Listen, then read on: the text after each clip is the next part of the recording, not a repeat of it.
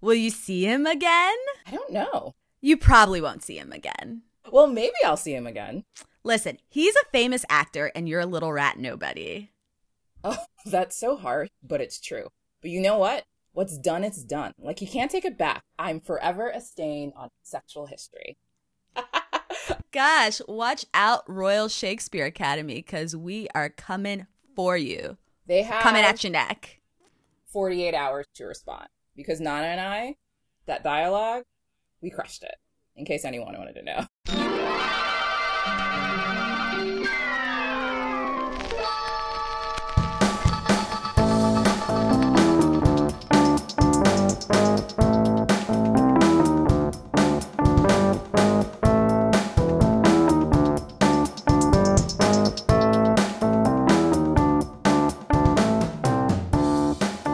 Yeah, this is like basically failed drama club kids. Our one opportunity is this cold open. I know, and we keep exercising it, hoping that people will, like, you know, maybe this will be a break of some sort. No, we don't need it. It's okay. It's okay. Well, hi, Rom Squad. Well, hello, Rom Squad. You have been missed. Yeah. You are our community, and we love you dearly. Yeah. I just thought, I never said that before, Ed. In the spirit of vulnerability, like this episode has taught us. You need to tell people your feelings. So I love you, Rom Squad. Aw, well, now I look weird if I don't say that. I mean, I like you guys quite a bit. I'm not sure about love yet. I feel like if you email us, like, you know, more ideas and, you know, interact with us on Instagram, I guess this is conditional love on my side. Yes, it's a conditional love. It's completely conditional, but that's where I am. But, you know, Nana's nicer than I am. So. Yeah, remember that I love you, Rob Squad. Isan feels things, but I know that thing is love. But yeah, so we've given you a lot of hints. Hopefully you've watched, but if you haven't, we are going to be talking about Starstruck today, which is, I will say, pretty much like my favorite rom-com of, I might say, the 21st century. That might be a big claim, but I loved it. So it's a big claim, but I don't think I can dispute it. I actually don't think so. Yeah. Because it's like, it really, really is. It's so good. It's so good, guys. Oh my God. I love it so much. But before we get into that, a little housekeeping. For those of you who haven't been listening, Misan, do you want to just explain what the podcast is, who we are, et cetera, et cetera? Sure. So I am Misan, here again with my buddy, Nana. And I was like, waiting, is that happening? It's okay. I'll answer for her. And I have no problem. Everybody knows I don't have any problem talking. So we are both two badass lady lawyers. I said that just for you, Nana. Thank you. You're welcome. Who have been friends since college, which is a long time now. I'm not going to say how long it is. 17 years. See, okay.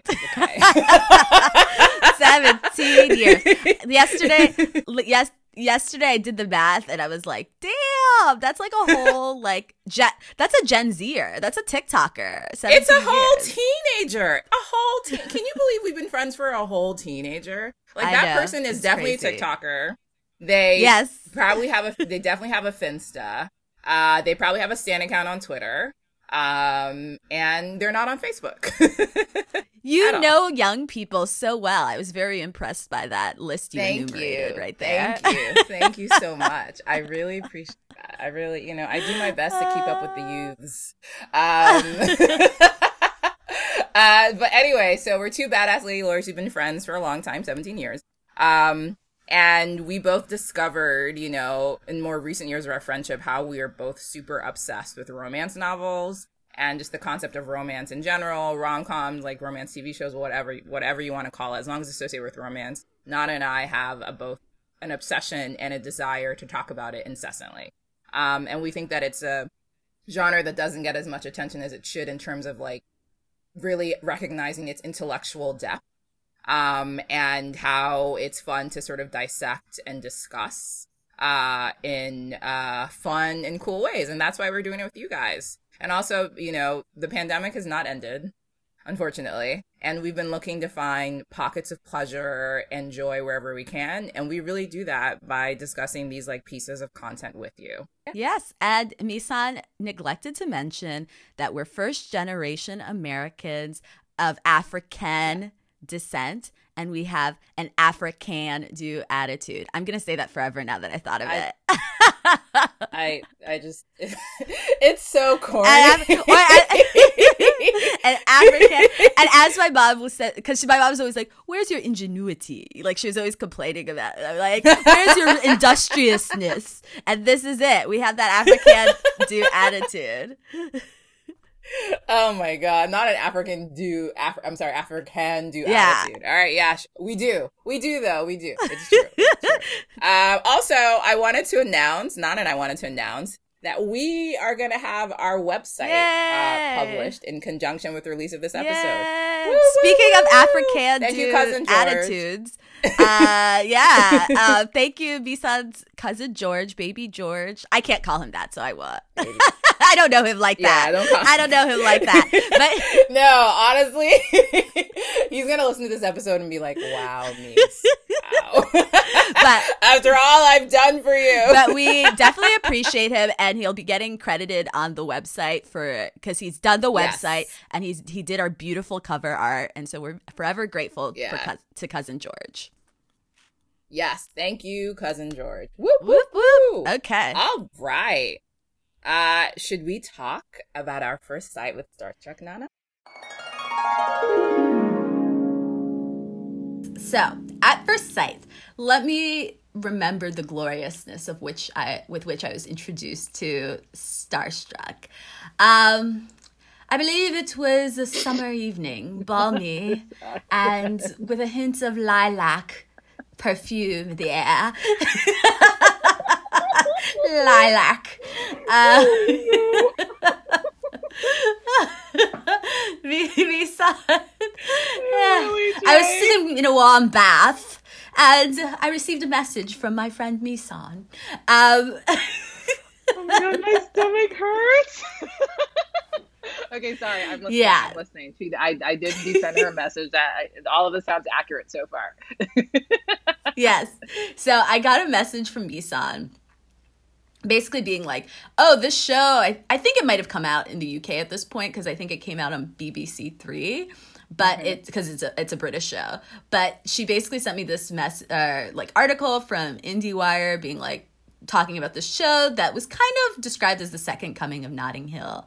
So I was like, okay, it's millennial, it has like the romance, I'll watch it when it comes out. Moved on with my life, completely forgot about it. And then one weekend, Misan's like, I basically binged all of Starstruck, and it's really good. And I was like, okay, let me check it out. And I started watching it, and 2.5 hours later, I finished it because I could not stop. It's like, one, it's just really good, but two, it's like the perfect length. Like each episode's about 22 minutes. They're only 6. And so you can essentially sit down and watch it like a movie. And so it like plays out with like almost as a very fleshed out rom-com movie. So I watched it. I loved it. I loved Rose Matafeo, who's the lead. Nikesh Patel, who's the male lead, who is so cute.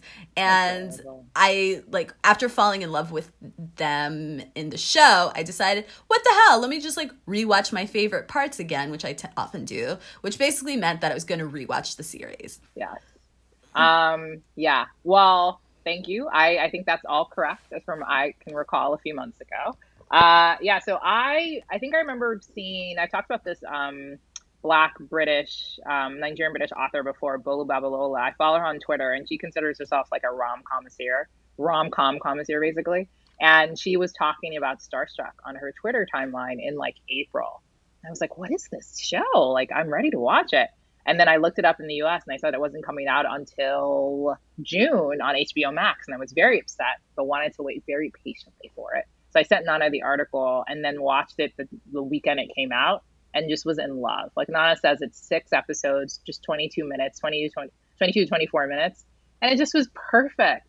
I really do think, that Nana and I already says, but we'll probably say this a lot this episode, that it's probably the best, like next to Lovesick, it's probably my favorite rom-com of the 21st century, like in terms of like of this like new era of rom-coms. It's just because it feels very much, it's like a show that's not just like an update of something that happened in the 80s or in the 90s or the early 2000s. It just is something that feels like it captures millennial dating in a very interesting way, and just like how you know, relationships start and people like fall in love and engage with each other. And I just loved every bit of it. Like Nikesh Patel, who plays, you know, the male lead, is so cute and charming, and just like the perfectly cast. And Rose Matafeo, I feel like I would be friends with her, or rather I would love to be friends with her.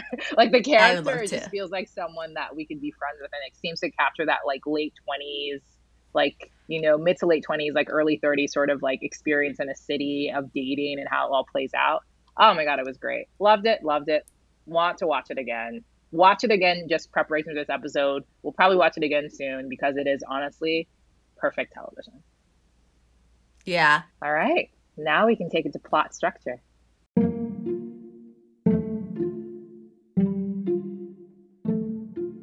How are we going to do it? Like, we're going to do it a little bit differently right, Nana, this time, just because it's a sort of different We're going to show. do it a little differently, mostly because, like, I usually just kind of go through plots and, but with TV series, I don't spend a lot of time on each episode, but because this is, like, again, digestible, it's 6 episodes, and also because I think the structure is, like, sort of integral to the storytelling, I'm going to do it a little differently and go through try my best to do like a succinct plot recap for each episode. Okay, let's do it. And so I'm going to chime in from time to time, so just be prepared. Yes.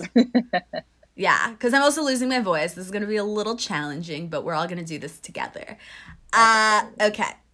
Yeah.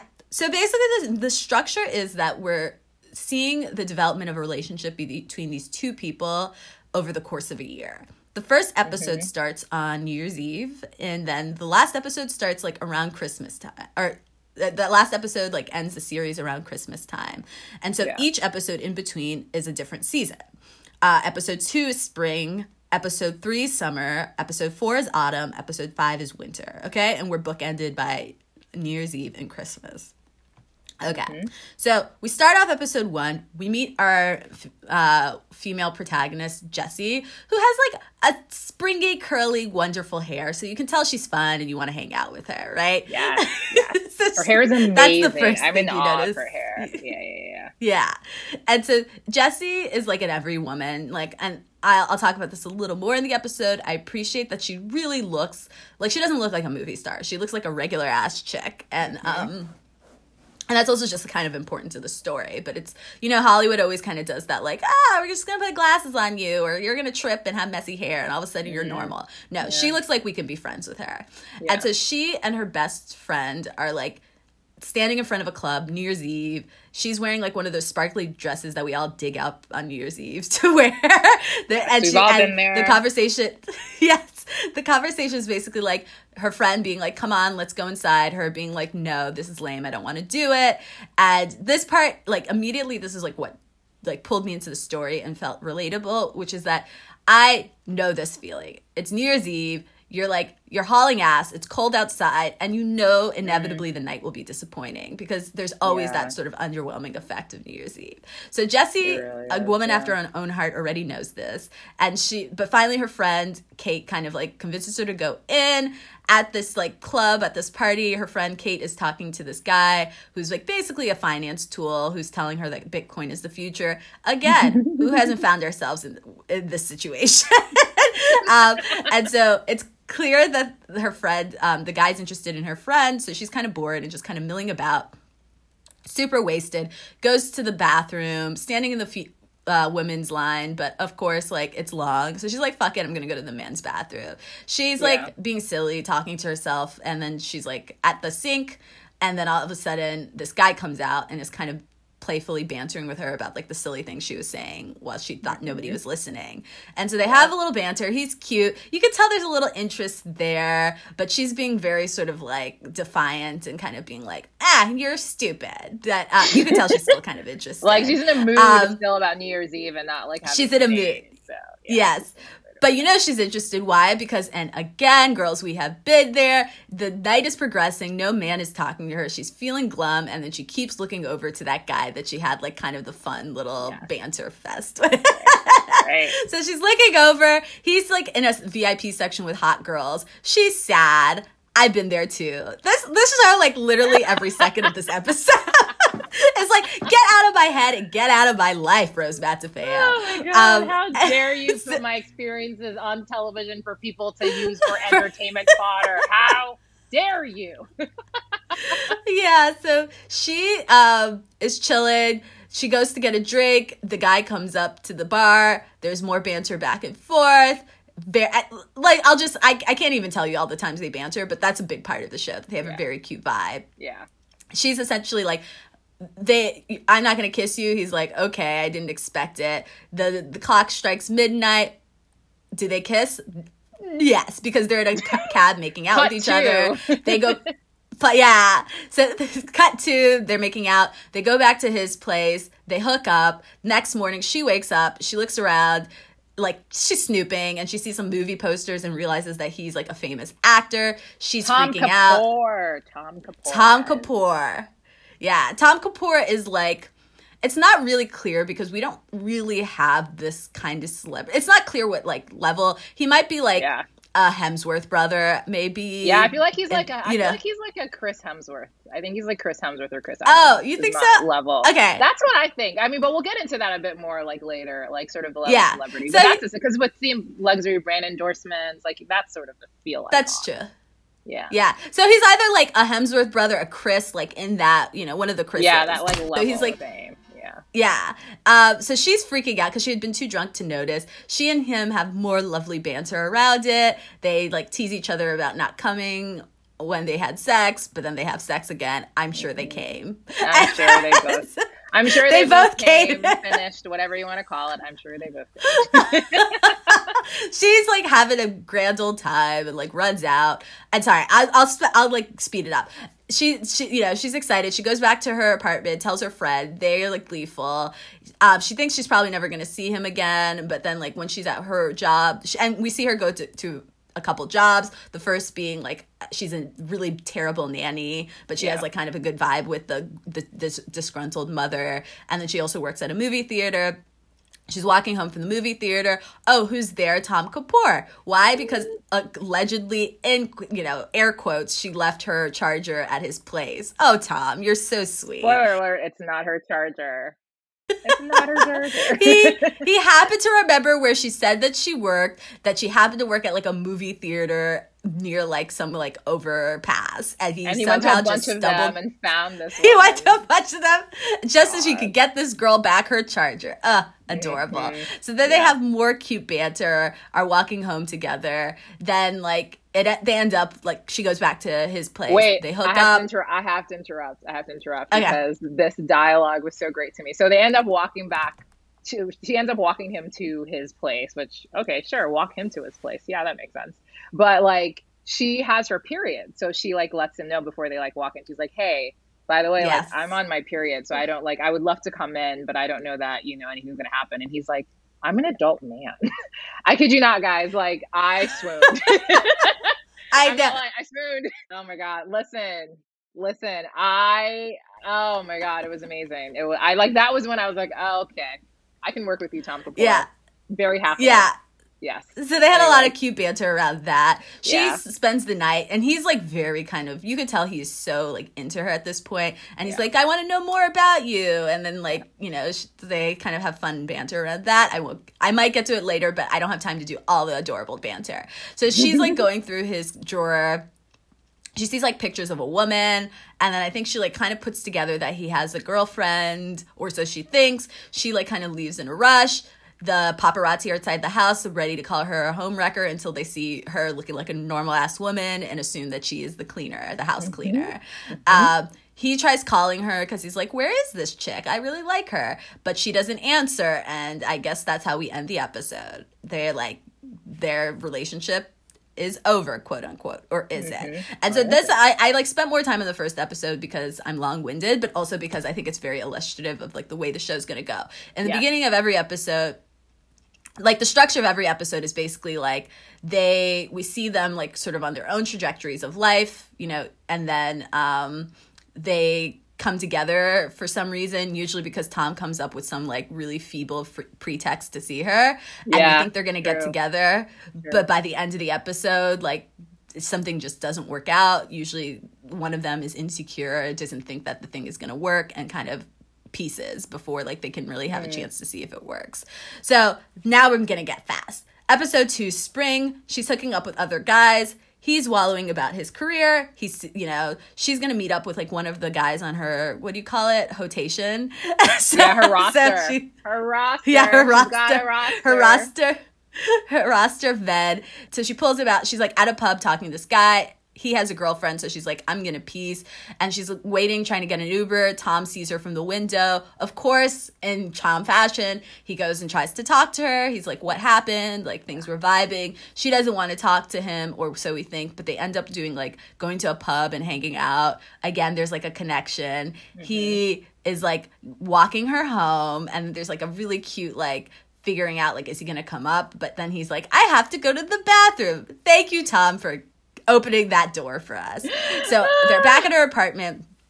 She and her friend Kate are like freaking out. They're so excited. Yeah. Kate is like 100% on board about this thing, right? Because you would be too if like your best friend and roommate is dating like a Hemsworth, right? Or whatever. On. Yeah. Who wouldn't? Please. If not, I started dating Hemsworth or Chris Evans, do you know how much I would be losing my mind? I know. Like, it would be. I'd be screaming in her ear like every other day. She probably would stop talking to me. I know. I'm going to tell you guys one time, at some point, a story about how I made eye contact with Scott Speedman from Felicity, and I think I missed Not eye contact with Scott Speedman? Oh my God. Yeah. And that could have been me, bitch, but alas. Wow. Wow. And you have curly hair, you know, like Carrie Russell yeah, did. Oh my God. Anyway, that's an aside. We should save that for another episode, but we're definitely going to talk about that. But anyway, so he overhears her like kind of freaking out with her friend. He looks around the like bathroom apartment, realizes like this is a really normal girl, right? Like, and he's kind of wondering like, what have I done to like, what am I doing? I'm disrupting her life, and you know. Yeah. And I think also because he had met with his publicist, played by the effervescent, wonderful Minnie Driver, but she had gotten into his head, being like, normal people can't date civilians, as she called them, which is very reminiscent of Notting Hill. So he decides it doesn't work. He calls her like, he's like, I gotta go, leave early. Jesse's really disappointed. He calls her pal, sort of putting the like nail in the coffin that they're platonic, nothing's happening. She's sad, I'm sad, we're all sad. We end the episode. Yeah. Episode 3, summer. Her friends are having like Kate is planning like sort of like a mystery dinner, theater, murder mystery like dinner with their bunch of their friends. Jess is dressed up as like this really hot like figure from the 30s. She's looking great. You know that dress and those like boobs are not going to go to waste. Why? Because Tom is going to reappear. Amazing. She's so hot. Everything looks perfect. She looks so hot. Lord. Yeah, like you're right. From breast to hair to just God. Breast to hair, everything. No, honestly, it was like total va-va voom. I could not deal. Yeah, so her tits look too good for nobody to see them, right? Exactly. Tom is going to reappear in the picture. Tom again calls her with like some really feeble pretext. He's like, I'm doing a movie where I play an Australian. You're from New Zealand, which is, I guess, in the vicinity of Australia. So can you listen to me run lines? Jess is like freaking out. She's like, you know, because again, they like each other, right? But they still haven't like made that connection. So he comes over, and then we have like a very Notting Hill reminiscent moment where her friends like meet him. Everybody's kind of freaking out, but he's like super cool about it. They run lines. Again, we see how cute they are together. He comes downstairs. Her friends are like, do you want to join us for dinner? She's like, oh my God, no, because he's Tom Kapoor. But of course, Tom Kapoor is super cool. And it's like, yes. Yes. Just like Notting Hill, we get the friends freaking out, but then also like playing like a game that's like very specific to their friend group. Aside, my friends, we need to like start coming up with more games that are like quirky and very specific to us. I don't know what it is, but like I think we are lacking. We don't throw enough dinner parties. I don't think we do. Yes, We don't do I think enough that's dinner. it. We're too busy going to dinner other places. Well, because in New York, people can't fit people into their house. So, I mean, like, that's part true. of it. That's also true. Well, that means that people should start buying houses and apartments that are big enough to fit friends in. So Tom is like playing this game with her friends, and it's like all fun. And then everybody leaves, and Jesse's like, oh, I don't know what she says, but it's like implied that he's going to stay and hang out. Yeah. Yes, our lovers are finally going to consummate their relationship again. Or are they? Well, no, because Jesse has a friend, I think his name is Joe, who has like a hopeless crush on her, and has been so jealous this whole night that Tom has been hanging around, so kind of sabotages the relationship by implying to Tom that Jesse's seeing this other guy, Dave, or I forgot his name, Dan, but the other guy, Dan. And so Tom is like, oh, she has a boyfriend. And so in the mirroring, like the first episode, him thinking that she's into someone else, he leaves and she's left there really sad and confused. Nana is also sad and confused because why can't you two get it together? And it is halfway through the season happen. And you have not gotten it together. What more torture do we have to deal with? Turns out, a lot. Much more. Okay, episode 4, Autumn. Okay. Kate is just being wonderful. Kate, she gets an invitation to Tom's movie premiere. Oh, is it because Tom's really good friends with her? Of course not. We know what you're doing, Tom. We see you. You're sending this girl you like. You can't communicate with her directly, and I'm sure you regret walking out. So you send her friend an invite, knowing that her friend will bring her. Kate happily obliges. So they both go to this movie premiere. Tom and his co-star look like super, like, she's like this blonde actress. She kind of has that like English Rose look. She's real hot. And he and her look like they have like a thing going on. So Jessie is feeling a little insecure, and she's like, you know what? It's not going to happen with Tom. So she's just going to sit back and watch the movie and periodically look at Tom and hope he looks back. He does, but she doesn't catch it. So they're both sitting watching this premiere, like sneaking glances at each other. Oh, I love a furtive glance. It's so Jane Austen. I need more of those in my life. Okay, so they're throwing those little glances at each other. Tom is also just kind of sad because he's like, what is my career? I make these shitty ass movies. And then he has this like blonde chick, like this English actress all over him, who it's like clear that they fucked, but he's like not that into her.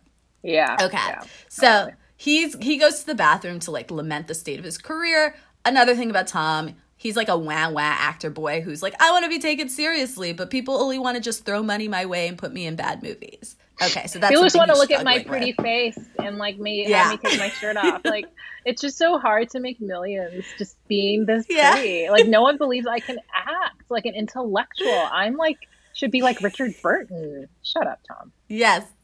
Yeah. So we should be a little more sympathetic, but he is a little wide. He's going to. So he goes to like a bathroom stall to like sort of decry and like the state of his career. Yeah. Jesse goes to the bathroom to use the bathroom. They run into each other. Oh, okay. He's complaining about his career. She's like, you need to chill. We'll go back to your hotel room until the movie, like, as the showing is over. We'll just hang out. We can talk. Here we see more of their wonderful vibe. She kind of talks him down and also just kind of tells him like, dude, it's not that deep, right? You're like, she's like a voice of reason because she's a normal ass person. Okay. Of course, eventually they're like kiss or almost kissed. Why? Because the sexual tension is just uncontainable, right? So they can't these two are going to be on the bed talking. I can't take it. We are just ready for them to bang. Yes, again. And so, of course, like, they're almost kiss, and then she's like, oh, let me just run to the bathroom, because, she wants to freshen herself up, maybe, pad down certain places, get herself looking good, looking fresh. Up a little. Zhoosh, yes. But while she's doing that, Sophie, who's the hot actress lady, comes into the hotel room and is like, Tom, nom, nom, nom, I love you, let's have sex. And he's like, and he's like, whoa, like, we can't do that. But he doesn't say, there's another woman here, you need to go, right? Which is like obviously what he should have done. Instead, he's like, hey, Jesse, just wait a few minutes until I get rid of her. Here's some crushed up macaroons that are in my pocket. Just wait. Okay. And this is the worst Sophie thing I think Tom does this entire show. Yes. Honestly, it was horrible. Yes. Horrible. Sophie does not go away. In fact, she ends up falling asleep. 3 hours later, when she does fall asleep, he like spirits Jesse out. Jesse is rightfully very angry and is like, what the fuck was that? He apologizes, but kind of not a great enough apology. She's just kind of like, she escalates it to the point that's like, what are we doing? You and I, we don't make sense together. He's kind of like, listen, I know you're really infuriating me right now, but I do like you. I don't know why. This is the first point that someone has been very explicit about their how feelings. they feel about and each other. I don't think it's an accident. It's Tom, because I think ultimately it's Tom who's been pursuing her. Yeah, Tom, ultimately, you're right. He has been a pursuer, the aggressor. Totally. Sorry to interrupt you. Yeah. Pursuer. Fine. Not aggressor. Aggressor has negative connotations.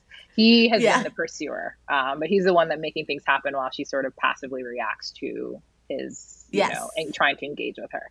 I will say here, like, the dialogue, this is one of my favorite episodes of the series because the dialogue, especially in this scene, is so great because he's like, you're infuriating, but I actually like you. And she's like, if you liked me, you wouldn't have done what you just did. You know, and so like they go into this whole sort of thing where she talks about being insecure. Essentially, she's going on saying like, I don't even know what we're doing. Like, we're like those like fun, I'm just total paraphrasing. We're one of those like fun animal shows that you watch with the weird animal friendships with the hedgehog and the Labrador. And Tom's like, well, I don't think so. She's like, of course you don't think so. You're the frickin' Labrador. I don't know. That's a great line. Yeah, it was so great. Yeah. It was really good.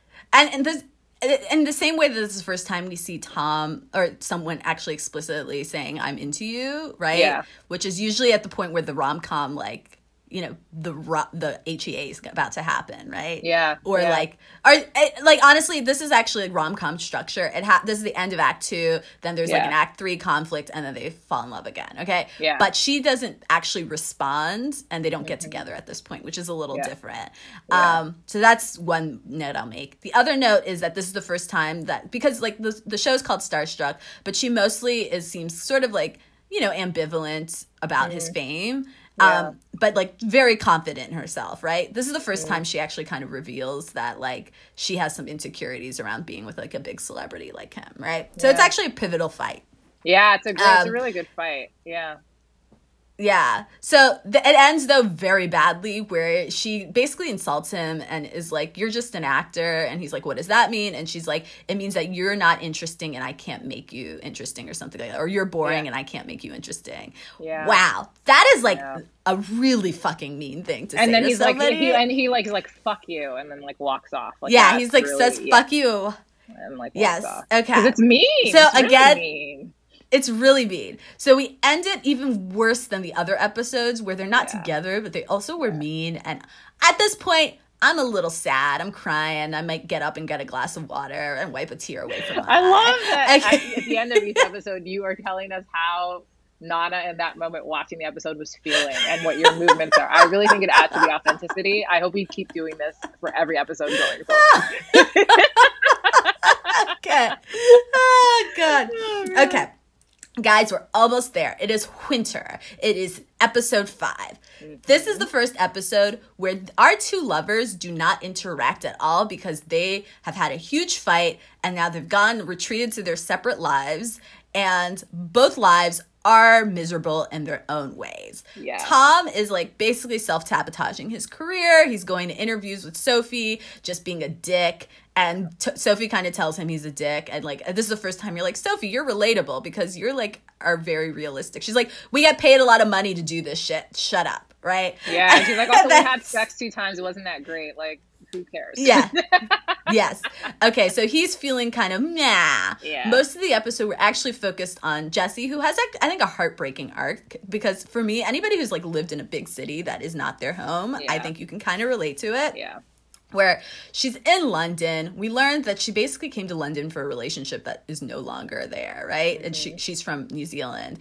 And she's just having like bad experience after bad experience. She's been fired from her nanny job. She's like delivering flowers. She lost like a big wad of their cash that she got from that job delivering flowers. Yeah. Just life in London sucks. And she basically has this breakdown, which is like, why am I here? Mm-hmm. I have had this moment in New York City on multiple occasions. It's a city that will, A big city deeply will do that resonated too. with me. They'll do that too. Yes. Yeah. Especially if it's not your home. You don't have Yeah. family. You're just kind of like, why am I here? In my case, I had a job, so that was the answer. But I can totally relate. I could totally relate to Jessie. And so at the end of the episode, she's like has a moment with Kate where she's like, I'm moving back home. This is like what I like about the episode is that even though we do not see her and Tom, I think it strengthens like our understanding of her bond with Kate. They just like have a really beautiful friendship. Yeah. So at the end of the episode, Kate had posted up like a video of Jessie like being just kind of goofy and like Jessie like. And how do we end it? We see Tom looking at it wistfully from his own phone. So he's like, now we know that he's like Instagram friends with Kate, and we know he's Instagram friends with Kate, so he can keep tabs on Jessie. Of course. It is adorable. So it's a little flip from the other episodes in the sense that it's not about them being like coming apart at the end. It's like about them being apart, and we see this like drawing near to each other, right? Like this is his way of like keeping himself tethered to her. Totally. All right, we are at Christmas. Last episode. Thank you guys for bearing with me. So Christmas, Jess is like ready. Jessie, I keep calling her Jess. It's Jessie, right? Jessie's ready to go home. So because she's going home for Christmas, her like Kate decides to have like sort of an early Christmas do for her, like a Christmas party for her. So we start the episode, they're shopping for trees, they're like getting things together. She has all her friends over, many of them being the friends we saw at the dinner party episode. And meanwhile, Tom is just wallowing in being Tom, and he's like looking at his phone and he sees her number and he wants to see her again, right? And he has that look that rom-com heroes have, which is like, I'm gonna make a big declaration, I'm gonna make a big move. You can see it in his eyes. Yes, it's all there. And so they're having their Christmas dinner. Kate is like being Kate, which means that she's being like really type A about something hostess related. I am Kate and Kate is me, because it's like, I get this. It's like, I'm always freaking out during a party. And so she's like running because she's like, we have to have this very specific dessert or it's not Christmas. I'm going to go to the shops. And so And so she runs to the shops and she's like looking for her, whatever she's looking for. And who does she pass by, Misan? Tell us who she passes by. He passes by Tom Kapoor, who has like a grocery store flower in his hand, clearly looking for something to bring to see Jessie and bring it to Jessie and Kate's home. So then Kate's like, Tom Kapoor? He's like, oh, hi, I was just in the neighborhood. And then she's like, oh, Tom Kapoor. And he's like, yeah. And so she brings him upstairs and she's like, hey, it's Tom the movie star. Hey. And so all her friends, and then she like forces all the friends. And again, this kind of reminds me of like Bridget Jones' Diary or something, where it's like she forces all the friends to like go outside and like get a smoke. So these two lovers can have like a tete-a-tete or like a conversation inside. They do, like, Tom is like trying to like gather courage to say something, do something. So he like ends up, because he's been so like, you know, carb deprived because he's a movie star, his default is to stuff his face full of the brownies he sees because he's just so nervous. It's a mistake though. Why is it a mistake, Nana? It's a mistake because these are weed brownies. He doesn't know this. What? Yes. One of Jessie's friends made weed brownies. So by the time her friends are out, like they've left the house and like they're going to have their moment together, he can't, he's like not functioning basically because he's so high. And so Jessie is like very cute. Oh, she's so adorable. And so she like does all these goofy little things to help distract him because he thinks he's going to die, as some people do when they're high. And so finally he comes down, they're in bed together, and he tells her how he feels. He basically says, I think I'm falling in love with you, and I wanted you to come to Ireland with me because I'm doing like a film shoot in Ireland. And this should be the moment. Misa, this is a rom-com moment. She's going to say yes, right? She's going to say yes. She has to say yes. Does she say yes? I mean, this is a rom-com moment. It's a big time. It's the big moment where we're declaring not just like, I like you, but that I might be falling in love with you. But Jessie, our lovely Jessie, who we adore and think is the best character, she's like, what does that mean? You think you're falling in love with me? Yes. She's like, that's not a real emotion. Yeah. And like, I think yeah. I might be falling. That's not a real, what are you talking about? And he was like, well, I'm feeling an emotion or emotions and emotion with you. Do you feel any emotions? And he's like, well, I feel feelings.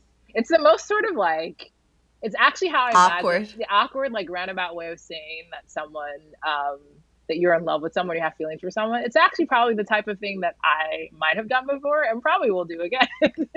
Yes, because this is the thing. He loves her. He's in love with her, whatever you want to call it. But he's hedging, right? He's still in this pivotal moment, hedging just a little bit. Yes, we see you, Tom. We see you. Jesse basically says, honey, baby, I'm going home to New Zealand. Yeah. And this is like a really cute thought, but like it's not gonna happen. Yeah, you know, we should just be friends. We should just be friends. And then he kind of wants like, you know, he wants a little nookie, and she's like, hey, you're too high to give me consent, which I thought was like basically an interesting. I know, it's a good like flip of what you typically see, but she was absolutely right though. She's absolutely right. Like he's definitely impaired. Yeah, he's impaired. So then they end up spooning, which is actually so much cuter than like if they had just hooked up. It was more. It felt really heart. It was like so heartfelt, honestly. Yeah, and you could see that look on her face where she's like, she wished that they could have, like, you know, she wanted to do more, but it wasn't the moment. Yeah. Then, sorry, I gotta stretch and luxuriate because this is like, this part of the show is just amazing. I wish you guys could see Nana right now. She really actively is stretching. It's almost like she's about to do a sun salutation in preparation for this big moment. Like she's got her beautiful curly hair like all ready and just is ready to do it. Embrace the time. Let's do it. We're here. Yes, because this is the part of the show where I just think, like, if you know, I've had my share of international booty calls, if you will, and so I know that feeling of like it's ass crack of the morning and you have to get to a bus station or train station. You have to like make that flight and you're like, airport. Why did I book it? But you had no way of knowing that you were going to have, you know, what you have. And you have to leave, you know, you have to end that night with that person, right? And I could like feel this on a visceral level because they capture it, like they capture that like alarm going off and she kind of wakes up a little discombobulated and he's already woken up, which I think is interesting, right? He is woken up because he's anticipating this day too, you know? He's woken up and he's made her coffee and I almost think, like I'm reading into it, but he woke up because he like wanted to make sure he was up and like can maximize the time that they had together, right? I will take that theory as well. I believe that. Yeah. I agree with you. Okay. So then they like she and Kate and him walk to the bus station. It's like that, you know, it's right before dawn. It's that like dark morning, which I just I think is perfect. And so Kate and her have like a tearful goodbye, and then he's like, I'll just wait at the bus stop with you until the bus comes. And she's like, okay. And then the bus comes and he's like, you know what? I can just ride the bus until, you know, you have to change, right, to the train or whatever. Yeah. And she's like, okay. And so they're sitting on the back of the bus in a scene that, like, something about that double decker and that light also reminds me a little bit of Lovers Rock. I like to tie into past episodes where we can. And so they're sitting in the back of the bus. Nobody's on the bus. And then they call, and you'll remember the station, but it's the station to switch at Heathrow, right? Charing Cross. Yes, Charing Cross. And he's like, is that your stop? And she's like, yeah. And then they just kind of sit there and they look at each other. And the doors close and then they just keep going. And the bus drives off. And then she's like looks at him and she's about to say something. And then he just kisses her. And it's amazing. I'm so happy. It's so good. I apologize, but I'm not sorry because it was so precious. It was so cute. That look on her face when she like is caught off guard, him just being so like overfilled with joy. I know, you could see him like he's smiling. He's like getting smilier and smilier while her face is like, what did I do? What did I do? I guess I did it. I guess I did it. And then she turns to talk to him and he just kisses her. Oh my God. I love it. The best. Okay. The best. Okay. How does Nana end this episode? She is crying tears of joy. And I'm going to tell you, Rom Squad, it wasn't just the first time I saw it that I cried. It was the second time and the third time. Something about that moment just makes me weep. I think it's a mixture of the relief you feel because you've been like watching these people this whole time. Yeah. And it's just so like, this is like, sorry, I'll get to the rest of like our analysis, but I just want to say this epitomizes what we talk about, pockets of pleasure. Yeah. This was like a pure joy, that moment that they finally get together. Oh my God, it just was so like, I just think there's something so rewarding about seeing two people that are so different and come from worlds that like were never meant to really clash or interact. Find after like struggling for a whole year, basically, after struggling for almost a year, like finally get together and make it work. And it was just perfect. And we, just so you guys know, it has been renewed for a second season. I think they're filming it as we speak. So I'm very excited about it because they're going to show us what happens after the HEA, which you guys know that I talk about. I want to see more of those type of things in media, and romance media. So like, oh my God. Wonderful. Excellent work, Rose Matafeo. Excellent work. Really, just really well done. Yes. Truly. 10 out of 10. Totally recommend. Whew. All right. I'm going to make some chamomile tea and pat my head off a little, take a break. Misan, tell the people about the characters, will you? Sure.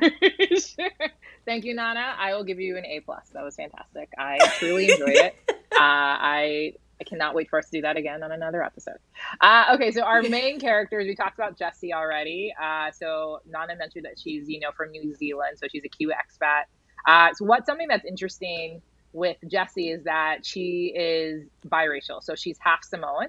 And that's just it's not a thing that's remarked upon or thought upon or like really talked about or addressed. It's just sort of like, that's who she is. That's her experience and identity, but it's not something that, colors what we watch or how we look at their love story, which I really enjoy because, sometimes, and actually you guys, most of the time people of color just like fall in love, are in love and just have these stories. And there's no sort of like attendant racial trauma from that happening. Yeah. So I liked the fact that, Jessie, just this character that's in her late 20s that you can relate to. She's very much an every woman type of person.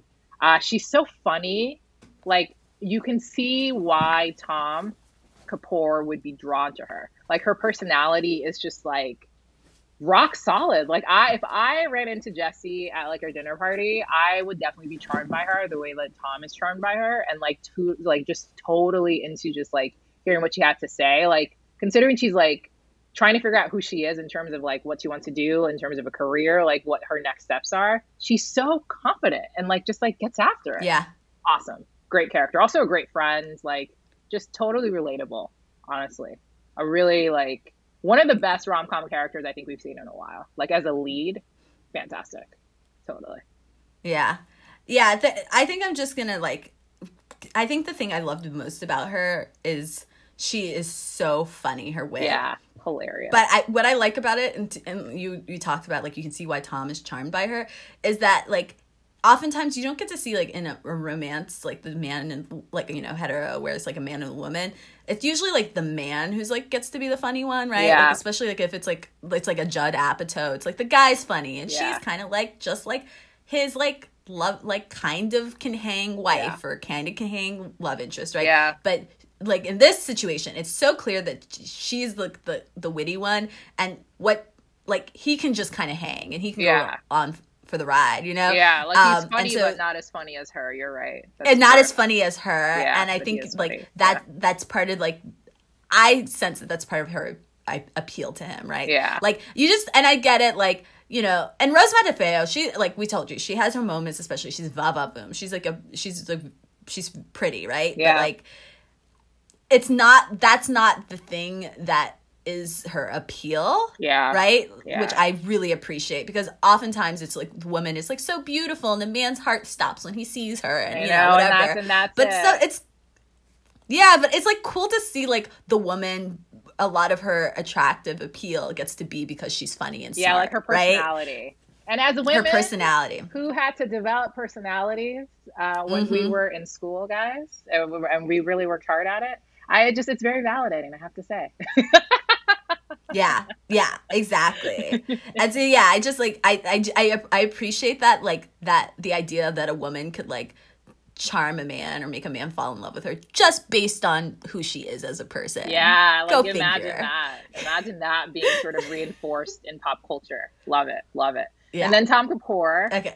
Amazing movie star, super handsome, very charming. Already mentioned, played by Nikesh Patel. And again, like this is an interracial relationship. Like Tom Kapoor is like British Asian, British Indian. But it's not it's not the center of the story. It's not even remarked upon at all. Yeah. And it just I think it's great to see, like we talked a little bit, and we'll talk a bit more about sort of the similarities and allusions to Notting Hill. It's great to just see, I guess, an updated version of Notting Hill with its own set characteristics that make it have it be set apart in a way that's interesting and new and different and entertaining. And it's not sort of like, oh look, we're like Notting Hill but different. It's just a great story.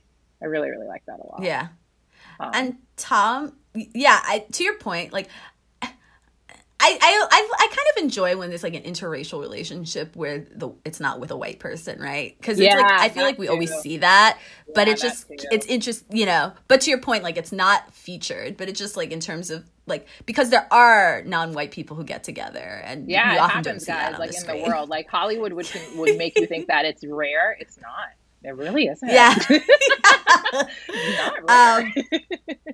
And did the other thing, just on the Notting Hill comparison, one thing I will say is because he's sort of the equivalent of the Julia Roberts character, Anna, but he is like, and you should listen to our Notting Hill episode if you haven't, but the thing with Anna throughout the whole episode is she's so opaque, like, or through this movie, is that you don't really know how she feels about him until that big speech at the end, because she's always kind of playing her cards close to her vest. Yeah. Whereas Tom, it's so, like you get to see those moments of vulnerability, him making the decision that he's going to call her, him constantly putting himself out there, and it's like it's just kind of refreshing that even though he's this celebrity, like he's like the pursuer, and he's the one who we get to see, like we know, like whereas Anna, we ultimately learned like a lot of her hiding or playing things close to the vest is because she wants to protect her vulnerabilities. Yeah. Like every scene that we see Tom in, we get to see that like process of him like negotiating. Can I be vulnerable right now? Okay, I won't. And I think that's good acting on Nikesh Patel's part. I think so. But like he is like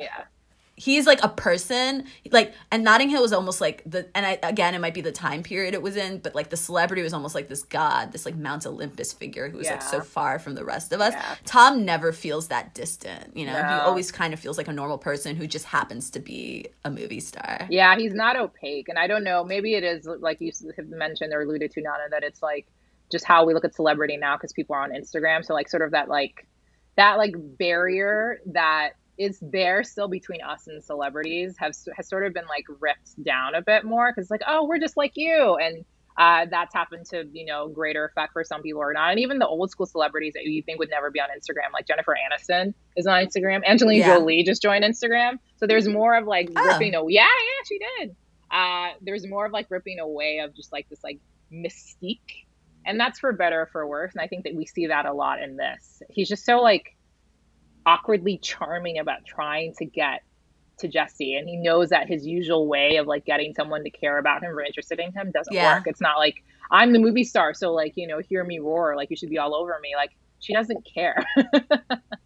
I like that a lot. And one more character I wanted to talk about before we like move on to the next part of the episode is Kate, the best friend. Yes, because she seems sort of like, I don't know, maybe she's like the audience viewpoint, don't you think, Nana? Like sort of like how like the real person will react to all of these things happening. Like she's our voice almost. Yeah, surrogate. She's like the audience surrogate. Yeah, I think that's right. She's like very much like, she never plays it cool about Tom the movie star, while Jessie might have feelings of like, oh my God, like what's happening? But she'll play it cool because she's the one actually in the relationship. But Kate never has to do that.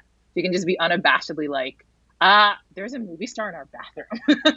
And I love it. Like, that's a big deal. And then just the other twist on that, and I've already told you how I relate to her neuroses about being a hostess and everything.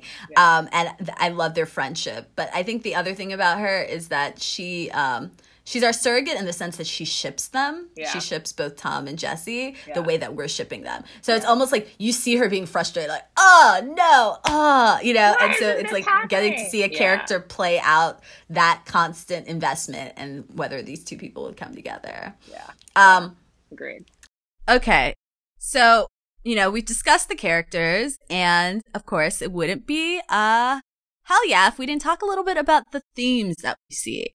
So, True. Misan, let's just talk about a couple of the themes. I think the first is the most obvious, which was also existed in Notting Hill, which is just the concept of celebrity and sort of the difficulty of like a normal person and a celebrity being able to find like a common space to be together. Yeah. Because it's like what? It's like two very different worlds, right? The fact that they even like ran into each other, they're in their meet cute, was just something sort of out of like almost a fairy tale, I guess. Yeah. So it doesn't happen normally like that. Similar to the meet cute in Notting Hill, but there's just sort of more updated for 2020, 2021. Yeah. I think there's a difference in how we see celebrity here versus how we see it in Notting Hill. And you talked about this. We've talked about this before. We talked about this in the Notting Hill episode about how like Anna Scott, Julia Roberts' character in Notting Hill, was this like almost like the celebrity on like Mount Olympus, like almost like this like godlike figure, right? That we didn't really see much about her inner sort of thoughts, like how she was dealing with life. We saw her through the lens of Hugh Grant's character. Totally. Almost. Yeah. Like that. It was very much his story and she was part of it, but she was an essential figure. Here, or not essential as you imagine, considering it's their love story. Here, and I don't know if part of this is because celebrity is just different in 2020 and 2021 than it was in the 90s, early 2000s. We see way more of Tom Kapoor and his like awkwardness and his vulnerability and like trying to figure out like who he wants to be as a person. And it doesn't seem like it's insurmountable as. Yes, I think that's important. I don't know, like insurmountable as an obstacle. Like it's an obstacle, but it doesn't seem like that's the main hurdle between them to me. Yeah. I agree. I feel like when we were talking about Notting Hill, a lot of it was, and for those who haven't listened, go back and listen to the Notting Hill episode. But, please. But it was a lot of it was sort of a meditation on celebrity. And through that, we got like some subtext about people's vulnerabilities and how like, that came into play and how celebrities sort of exacerbated them or exaggerated those. I think this, now the vulnerabilities, and we'll talk more about this next, that's the text. It's not the subtext. And celebrity is just almost like the jumping off point, right? Like it's a kind of like a fun story to make it a rom-com, but ultimately it's like not as important to the fact that they don't even really spend a lot of time examining Tom's celebrity. Like sometimes he's like so famous that he gets mobbed by people and his whatchamacallit, his manager's like, you can't be with a normie, essentially, right? Yeah, like you can't be with civilians. Yeah. Civilians. But then he's like chilling with her at a pub, right? And so that I did find that like a little confusing, to be honest. And maybe it's an oversight. That's the quibble I have with the series. Like I haven't really critiqued it. Obviously, like Nana and I have been gushing for the past hour. We'll probably gush for another 30 minutes because you guys are used to us being like chatty Cathys at this point. But like, it didn't make sense to me. Like, if he's this big star, he's huge, right? I think of him like Evans Hemsworth, right? He is big enough to endorse luxury brands and be on billboards and seems to be in like blockbuster movies. No one cares that he's at a pub quiz. Yeah. Like it's not remarked upon unless they're not they're just not showing us that piece of it. Maybe we'll know, like, I guess in fairness, like what we've seen so far was like him in her world. Yeah. Maybe next season that's being filmed, and please release it soon. Please, Rose Matafeo. I need it. We beg you. We need it. We need it. But maybe we'll see her in his world and what that actually looks like. Yeah. Then that would be an interesting sort of flip, because before it was him just coming to her at all times. If she's going with him to film while he's filming in Ireland, that'll be interesting to see what that looks like and how she like fits into it. So maybe that's saved for like season 2. Yeah. Cause it's like, I think the celebrity is like kind of a fun thing, and we get to see sort of her, like what you said, it has the rom-com fairy tale aspect, but ultimately it's just like one of the, it's like sort of a minor obstacle compared to like the big one that we see, which is vulnerability, which I think we should discuss. I think it's like true. The push and pull, as frustrating as it is, and because, we've seen different rom-coms, like let's say Love Rosie, not to call it out by its name, where it's like so frustrating that like two people can't make it work? Why can't you two to get together? It's always something. I hated right? it so much. I hated that. I hate it so much because of that. I have to be honest. It should be so good, but I hate it so I like much it, because but it of is that. frustrating. Whereas this, as frustrating as it is, it just feels so organic and true to life that I accept it, because it's people constantly second guessing themselves about, making a move. Because, and you can see it, and I guess this is the strength of the acting and writing. You can see that decision being made, which is like, okay, this is the moment that I'm going to like ask this person to come up, right? Yeah. But do they actually like me that much? And you can see them getting in their head about it. So it's like people not willing to put themselves out there because they can't they can't really suss out how the other person feels about them. And that's true whether Tom is a celebrity, whether he's the guy who works at famous footwear, super drug, or like if that's still around, whether it's like he's a lawyer, whatever, it doesn't matter. And that's like what I appreciate about this show, and maybe that is the strength of making him a celebrity, is that ultimately it doesn't matter who you are when it's about two people getting together, unless you're like a megalomaniac or like a narcissist. Most people feel a sense of uncertainty and vulnerability, and it's really uncomfortable no matter how old you are or who you are to go and no to matter that place. how big or famous you are, right? Like you said, like his celebrity is almost like it's a part of the story, but it's almost incidental to this experience. Like you imagine that you would see it happen if they were like long distance or something. You know what I mean? Like they would like if the obstacle was not his celebrity, but he lived far away, or he was like, some big CEO for some major company, and she was like the lawyer trying to like get them to like someone wrote a rom-com right now. Handle their CO2 emissions and care about climate change. Like you would still see. I'm sorry, I know I'm a nerd, but you would still see that sort of like that push and pull. And we talk about this a lot, but like intimacy.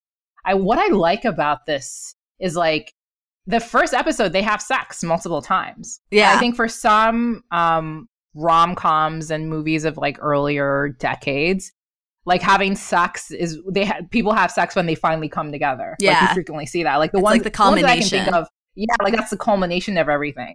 But no, that's the beginning of their story, and I think it's also just a key feature that you see more and more represented in millennial Gen Z dating, like people our age and younger that date. That like sex is not the answer to intimacy. It's part of it. It can be part of it, but like they have sex, but they still struggle with like their feelings and trying to actually get close and see if they're going to like, unburden themselves and be in a relationship. Like sex isn't what makes their relationship. Like they've already done that and they liked it and they do it again, but the feelings are there and that's what gums it all up. So true intimacy is what they're seeking. And it's painful to watch them get to the place to try to figure it out. It's so painful, but it feels so real, like it's like, who hasn't been there? Honestly, who hasn't been there? Yeah, I 100% agree. Like to your point, like the moment that they get together or that like kind of spurs them get together is so innocent. Like they just spend the night spooning, right? Yeah. Right before. And then they have like a kiss because it's not about sort of like, the mashing together of two genitals. It's just, it's not that. It's not about, and it's not the be all end all. It really doesn't have to be. It isn't. I think the way of like we probably like approach relationships and sex these days, it really doesn't have to be. Maybe like some people's parents, mine included, might be appalled by that, but that's not like sort of the be all end all. It's part of it. It can be, but like intimacy is a bit different, and I like that. I like that they displayed that. Yeah, wow. And it's so interesting because like there's an innocence, despite like the sex and the period sex jokes and like it opening with a hookup. I think there's like an innocence about their interactions where like when they get so giddy or like she gets a call from him and then she like throws her phone down because she doesn't know how to react, or he's kind of just constantly like kicking himself for something he said. Like they just seem like grade school kids or middle schoolers in those moments. And it's so sweet. And it really had me thinking when I watched it, which is just like, that's fundamentally what rom-coms do. It's like it distills people down to their like preteen selves, right? Like, and I think that's what romance is. It's like it's awkward, and you're a lot of people, unless you're like, I don't know, Idris Elba, fumble their way through it. You're like Mr. BDE, King of Cool, but otherwise, like most people, like fundamentally, like it's not because the awkwardness isn't about being young and inexperienced. It's about being putting yourself out there. Like, it's like almost like the most sort of exposing thing you can do is to like put yourself out there and hope somebody like receives you as you are, right? Yeah, like, totally. Like kind of the like Bridget Jones, like I love you just as you are. Like you don't know the answer to that, especially when you first get together. And most rom-coms are about people getting together, but I don't think they fully explored like that excruciating uncertainty and that like, that awkwardness and that constantly messing up and making the wrong decisions and getting another chance, right? Like rom-coms always feel like it's the meet cute, it's the one and done, right? But no, like you can cross paths with someone, you can try to see them again and you can still fumble it, right? Like in the second like chance, it takes them almost a year. Yeah, so it's the yearning piece of it, right? Like think about it, like when you first meet someone and you're into them, you're like, oh, this could work, but like rarely, I mean, unless you have, I don't know, maybe some people have like the best luck in the world with that. Like it's rare to me that you meet someone like, okay, it's straightforward. Yes. I have never had it be straightforward ever, ever. No, it's like sort of these stops and starts and like you're really into it. The other person might not be as much. Then the other person is, you're like, then you're sort of maybe in the same spot, but it's not clear, but it takes forever. And this is a good job of showing, and then sometimes it just doesn't work. Yeah. Like you'd go back and forth and it's like, oh, it's not the chemistry or like whatever was there is gone. And this does such a good job of that. You have no way of knowing which way it's going to go. You just have to try, which is the terrifying part, right? Yeah. Yeah. So, and then the last thing I'll just say about vulnerability and intimacy is just like, I think the show, we've gone on and on about the banter and how funny it is. But I think the clever thing they do is the banter just isn't just there to make us laugh or like the characters. Oftentimes, like, especially Jesse uses banter as a way from deflecting from really like engaging with their true feelings about each other. So there are moments where he's like, I just want to know you, you know, and she'll say something sort of sarcastic and offhanded to change the subject. Like there's a point where she's like, he's kind of like, oh, like I really like your face. That's the moment where, you know, you would think in a rom-com, like she would be like, do you like my face? And then their faces would move close together and they would kiss. And then Jessie is a normal ass chick who's like, I feel icky and exposed. So she says something like, I don't, this away. Yeah, I don't trust your opinion, right? Because it's like it's uncomfortable sometimes to like. It is. And that's the thing. Like, yes, they're unsure that the other person likes them, but she's had moments where it seems like he's going to reveal it, and she pushes it away. I would think, as a girl who has experienced using humor to deflect from things, it's because it's like if you allow yourself to like really hope or like, you know, accept that this person likes you, then you're like gonna hope and then you're gonna get disappointed, right? And so I feel like you open yourself up to feeling disappointed by someone else's actions because you can't control them. Yes, exactly. Like one of the scariest parts of being in a relationship. You can't control what the other person does or how they react to you. Yeah. So you can try to be A for effort, like be an A student at like being in the relationship, but you're not in it by yourself. So yeah. And so that's why I think, like, part. even when he tells her that he, like, at that episode that we shall not name, but when he tells her, like, I like you, even though you're infuriating, she says, no, you don't. And it's because she wants to cut it off, because if she really allows herself to believe that he likes her, then she's, like, engaging, he's a celebrity, he's going to disappear and walk away, and then what am I left with, you know? And obviously I'm projecting a little, but I do think that's, like, what's going through her head. I agree. You know? And so it's almost like, defeatist thinking. And so I think a lot of that happens when people first start sort of gauging their interest, or like, you know, when you first start dating someone or you like someone, right? And I think the show is like one of the few rom-coms that I feel like has just explored that with a lot of depth. That's it. I agree. Boom, mic drop. It's amazing. Okay. So 2 last things about Starstruck, and then we'll get into our HEAs. The first is, what did you think about sort of the romance, the meet cute, like how they develop using like rom-com elements? I just thought it was a great, I don't want to call it update, but sort of a great innovation of the genre. Because I think if you think about like the meet cute in Notting Hill, which we gushed about a few episodes ago, where like, you know, they like run into each other, he spills orange juice, like that's how they meet. And it's like fun and like, you know, it's presented as organic, obviously, and it's great. But here, it's like a hookup on New Year's Eve. We've talked about New Year's Eve. You know what I mean? Like, it's not romantic. It doesn't start as romantic, and doesn't mean it's... And that's what I love about it. It's not sort of like this like precious, like cutesy sort of engagement with each other. It's like, oh, you're cute. We're bantering. Like, you walked in on me like in the men's bathroom drunk and getting like how to say James Bond 007 wrong. And I like, you make fun of me for it, and we go back and forth. And then now we're making out in a cab. Yeah. And then that's how we met. Like, it's like a meet cute that makes sense to me for how people engage now when people date. Like, if you meet someone on an app or whatever. So I liked it. It just felt very much 21st century, not just sort of like redoing or reinventing any wheel. It's just like, this feels right in the moment of time that we're in. Yeah. So I loved it. I agree. I think the meet cute was just like very true to like real life. I think the pursuit, we talked about a little, how Tom is like clumsily wooing her. This is where it feels like traditional rom-com territory, in that what is so appealing about it is like, it's the guy who's like on the high horse being reduced to like sort of being awkward and unsure. Yeah. And so, fumbling. you know, and you know who it sounds like, right? Who does it sound like? It sounds like Mr. Darcy. And I feel like anytime you got it.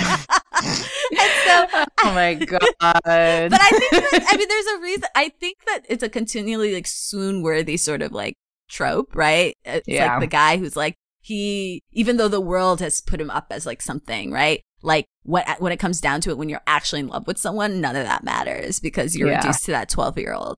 And then I think we talked about their dynamic, how I think that it's just really special that she's not really in their interactions. It's just about those two people together. She likes him. She likes his humor. It's not really about him being a celebrity. And so you see her sort of like what we talked about when she told him like, calm down. It's not that deep. You're a star, right? She like kind of keeps him like honest, she's like keeps it real. And I think she's probably one of the few people in his life who like talks to him like a normal person, right? Yeah. And so she has something very stabilizing for Tom, right? And we get to see that.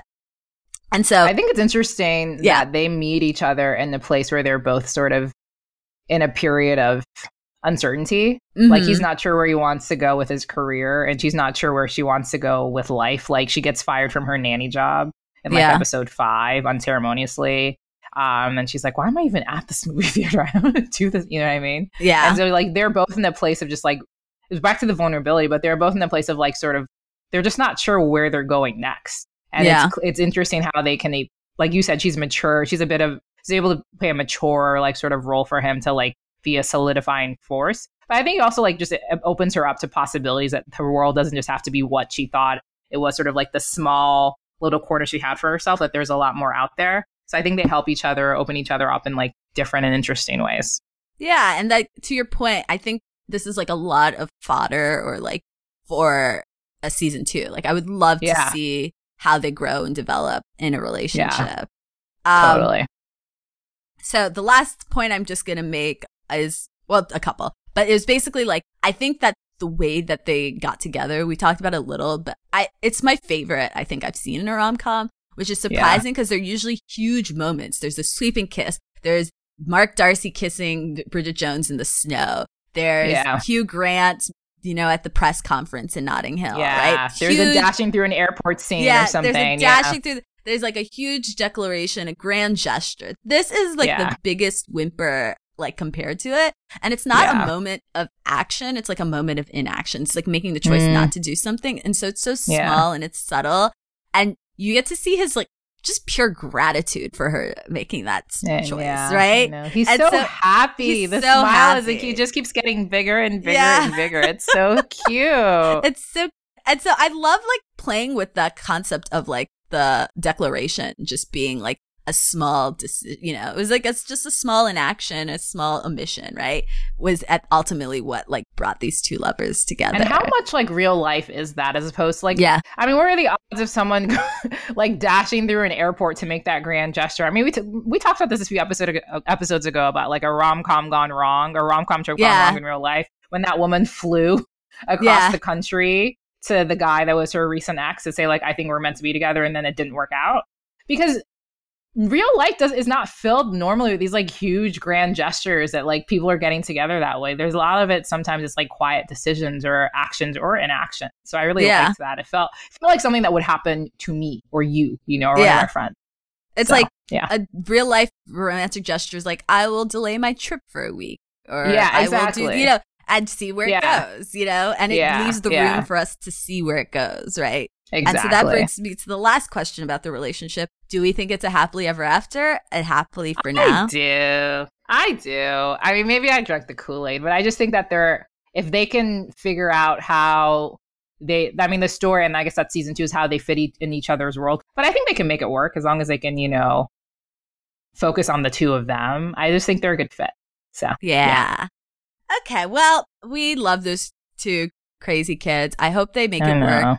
I do too. Ultimately, it's not a competition with Notting Hill, but I think that this definitely feels at least truer to life for me.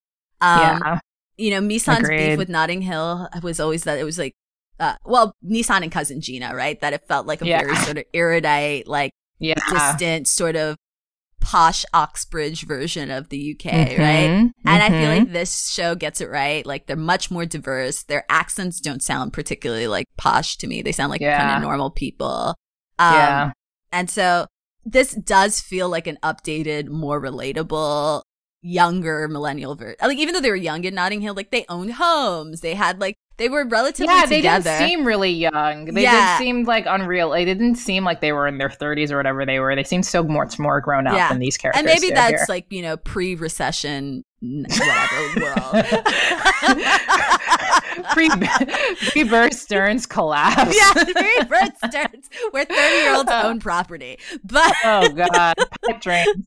This to the point is like this looks more like what late 20s and 30s is now, right? Yeah. And so I think it's more relatable.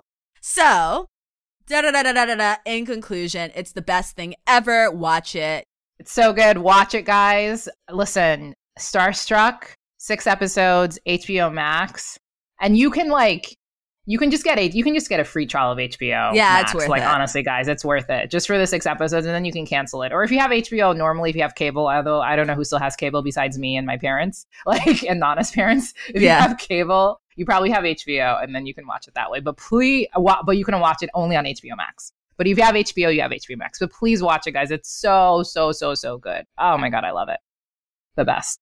So that's it. We love you, Starstruck. I'm struck love you by Starstruck. Rose Matafeo, please bring season 2 as quickly as possible, please. We deserve it. We've earned it. Also, be my best friend, please. Because I love you. Oh my god, what a star she is. She's a total star. Yeah. Love her, adore her. Adore her. All right, HEA time. Who do you want to go first? Me you or can you? Go first. All right, so you have a choice here, Nana. I can do a contemporary rom-com. It Happened One Summer, which is like a Schitt's Creek inspired sort of rom-com. A woman that is like a super wealthy socialite that ends up going off to Washington State and falling in love with like a grizzly fisherman. Or I can do The Day of the Duchess, which is a historical romance novel set in Regency era about a woman who's trying to divorce her Duke husband. You tell me. Do you mind if I actually kind of want to go with the Schitt's Creek because it's got my whole woman from a big city meets a burly country man thing. Oh, I know. I mean, that is totally, I should have known because that is honestly totally your catnip. I don't even know why I asked you which one you wanted because I should have known what the answer was when I gave you the question. I know. So I love it. It Happened One Summer by Tessa Bailey. So it is one of my, okay, guys, I feel like I say, the books I recommend is because I know that they're really good and I love them. But it's really one of my favorite books I've read this year, hence why I'm talking about it, obviously. So it stars Piper Bellinger, who is this super rich kid who's sort of out of control. She's like an influencer. So she has a bunch of followers. She's over 1 million followers on Instagram. People follow her every move. She's an LA rich kid. And she's in her late 20s and is sort of feeling like there's not much to her anymore. She's almost feels like she's aging out of that influencer, a Hollywood LA life. Yeah. And in the beginning of the novel, she's dating this really good looking dude that's sort of it's a writer. And he is kind of interested in her, but only because of her looks. And then he's dumping her unceremoniously in front of a party of people.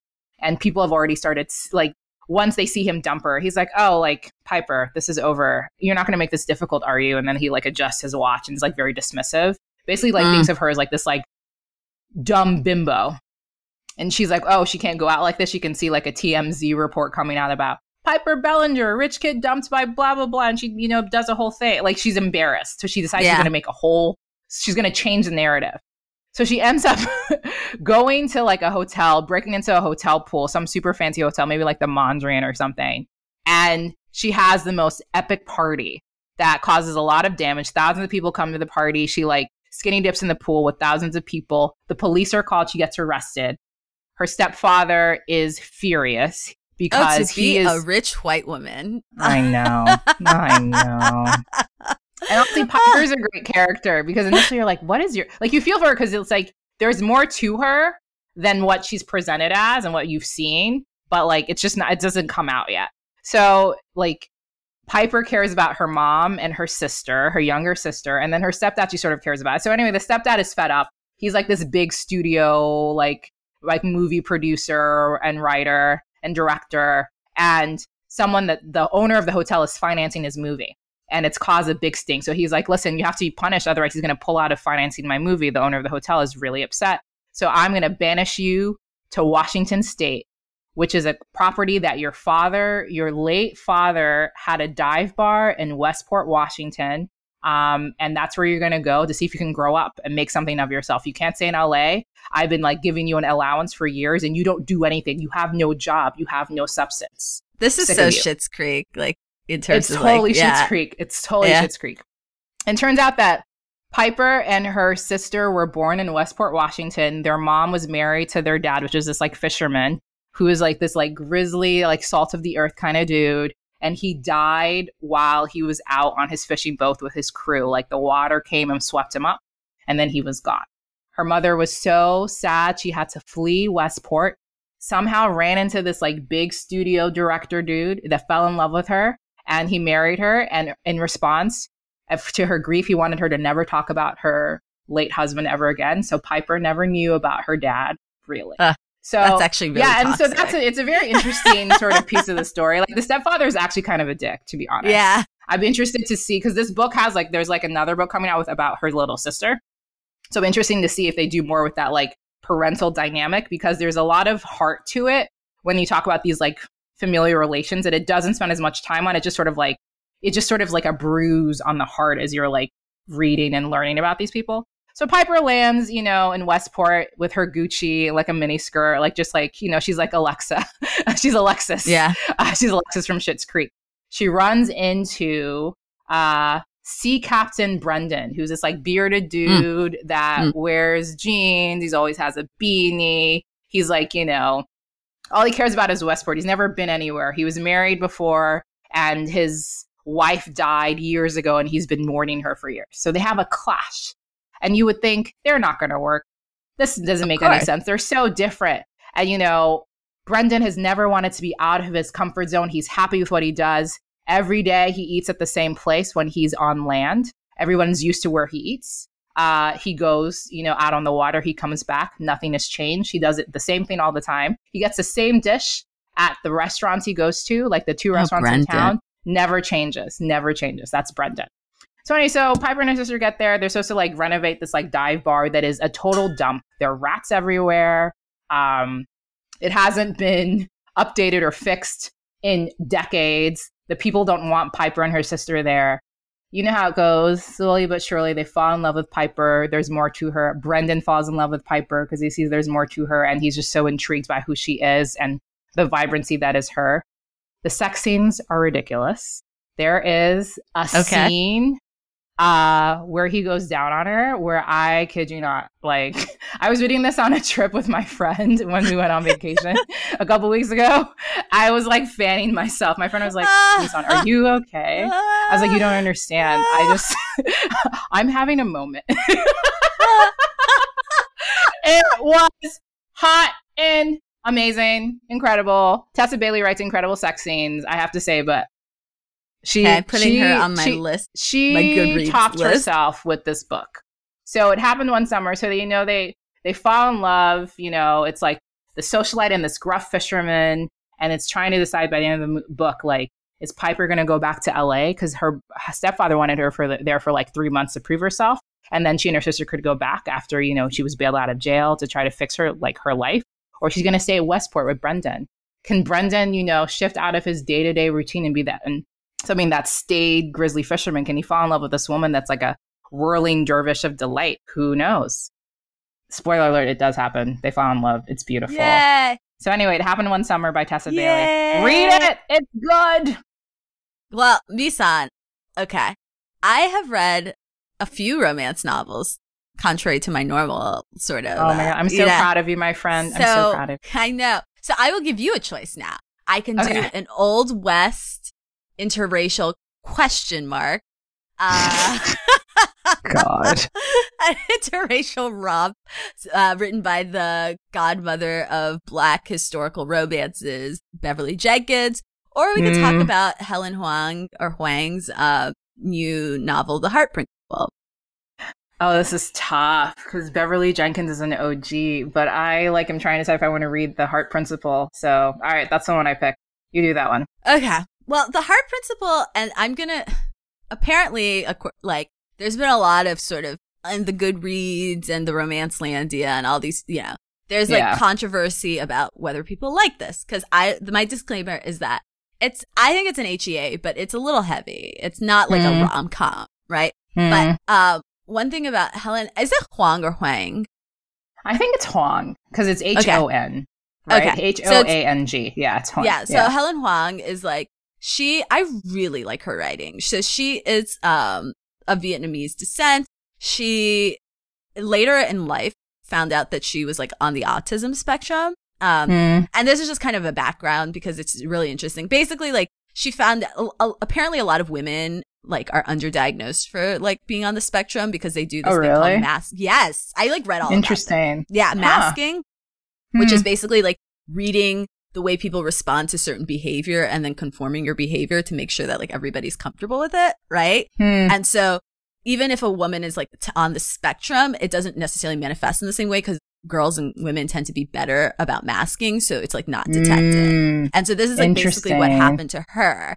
I'm telling you all of this because a lot of this reads into this this is a deeply personal novel, and so a lot of this appears in the novel. So basically, Helen Huang usually writes about people I think she's had 3. This is her 3rd novel, right? Or at least her 3rd big one. Yeah, this is the 3rd in the trilogy. Yeah, the trilogy. And each one focuses on a protagonist that is on the spectrum, which it's not just a gimmick. I actually feel she could, especially given her experiences, it's very true to life, and and she gives her character such an interiority and a sexual drive, and it's just not really a way that I often see adults on the spectrum being portrayed. So I just kind of think it's an interesting sort of diverse, if you want to call it canon, right? So I think she's a marker of how much more inclusive romance is becoming, right? It's not just sort of the Jackie Collins busty blonde, of the 80s. Yeah. So anyway, so this story is about a woman named Annie Sun who is a concert violinist, and she's basically had this big YouTube sensation. Something happened where she went viral, and so she became really big, right? She's getting all these professional opportunities, but sort of inconveniently at the same time, she's experiencing this sort of creative block, a burnout, where she can't make it through a piece. So every time she makes a mistake, she goes back to the beginning, and then she gets caught in this loop, and then she's going crazy. But anyway, so she's stuck. She's going to therapy, trying to figure out how can I get out of this creative rut / I'm feeling depressed. She is in a relationship with a guy who's this perfect, her family's Chinese American, his family's Chinese American. It all feels perfect, and everybody loves him, right?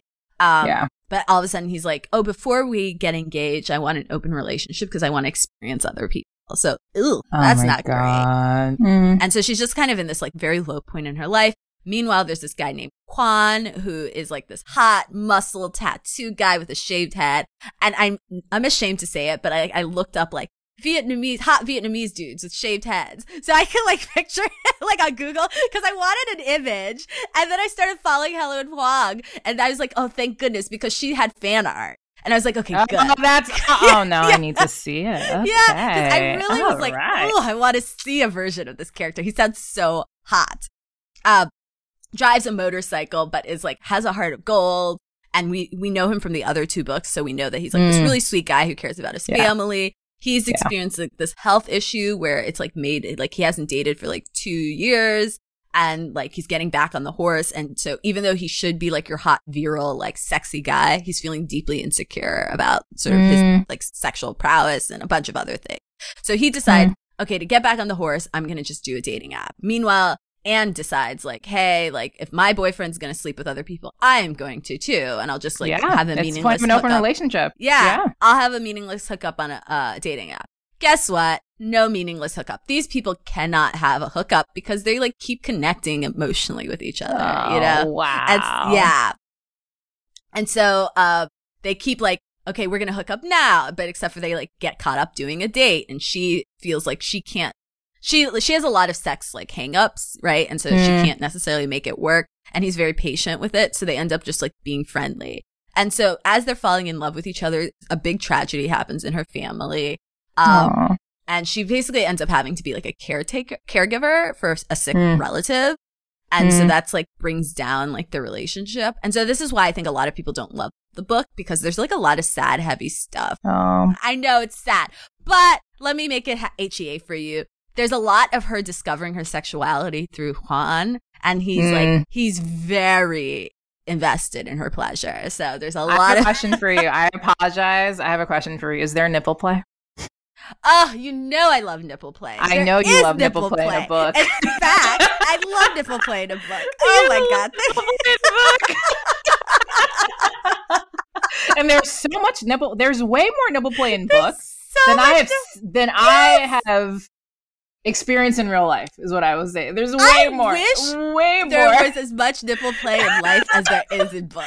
I don't understand. Like, it's just not, like, maybe just not seeing the right people. It's possible. It's, you know what I mean? It's just possible. There's literally a scene in the book where there's like nipple kind of breast play, and she goes, her character thinks like, I realized I like breast play. And I was like, you and me both, girl. You and me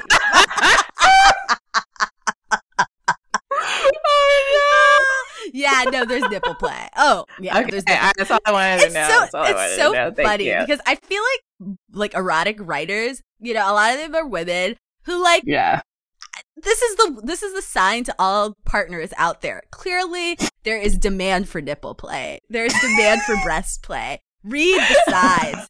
Read the sides. It's all over the romance novels. That is the official position of Hell Yeah. We want more breast and nipple play. When we want it now. Yeah. Okay. So thank you, Visa. Yes. So the book has some sad elements, but there is great nipple play. There's pretty good oral sex, and there's just like I think the sex is pretty good. Good. The romance is a little. I do think Helen Hoang writes. She writes sex scenes. I think she writes very good sex. It's like a little not more as graphic as Tessa Bailey, but they're good. Yeah, I don't need it. Like, yes, Helen Hoang is definitely someone who says like his sex, right? She doesn't say his dick or something like that. More like sort of like illusions as opposed to like full on like but whatever. She gets it. She gets it. Yeah, no, she gets you there. She gets you there. She does. She does. So yeah, the sex is good. I think it deals with like really meaningful topics. This is like again like. That's my like caveat is it's not like a happy rom-com. It deals with sad stuff. I guess I want to make it clear that because I don't want people to like be like, Nana led me astray. There's some sad parts, but there's also lots of depth, great writing, and nipple play. So got it. You got the three things. You can't go wrong. Honestly, you can't go wrong with lots of depth, great writing, and nipple play. It feels like a real like resounding endorsement. I cannot believe you went there. You made me expose myself to the world. I know how I feel about it. I had to. And so you guys know, I will, just to calm any sort of queries you have, there's also nipple play and it happened one summer. Yes. So it's also present there. It's also free the there, nip. Okay? Free the nip. So, free the nip. Free the nip. Free the nip. And I hope my family no longer listens to this podcast. I really hope my family stop listening to this because otherwise I'm going to get a call from an aunt or my mother. And or I might get multiple, and either way. So, but I warned them a few episodes. I was like, you guys, you don't need to listen. I promise. You won't like it. I am flushed. Oh Lord, I'm flushed right now. Oh gosh. Well, guys, that has been our episode, I suppose. Is there anything else you want to talk about, Nana?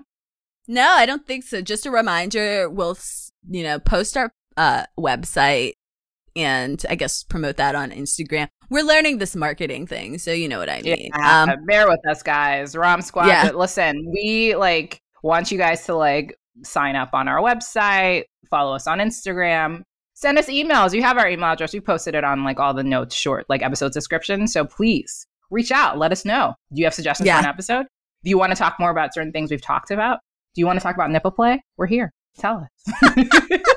Yeah. And hopefully with the website, it's also easier to share the podcast with all your friends. So please do that as well. Exactly.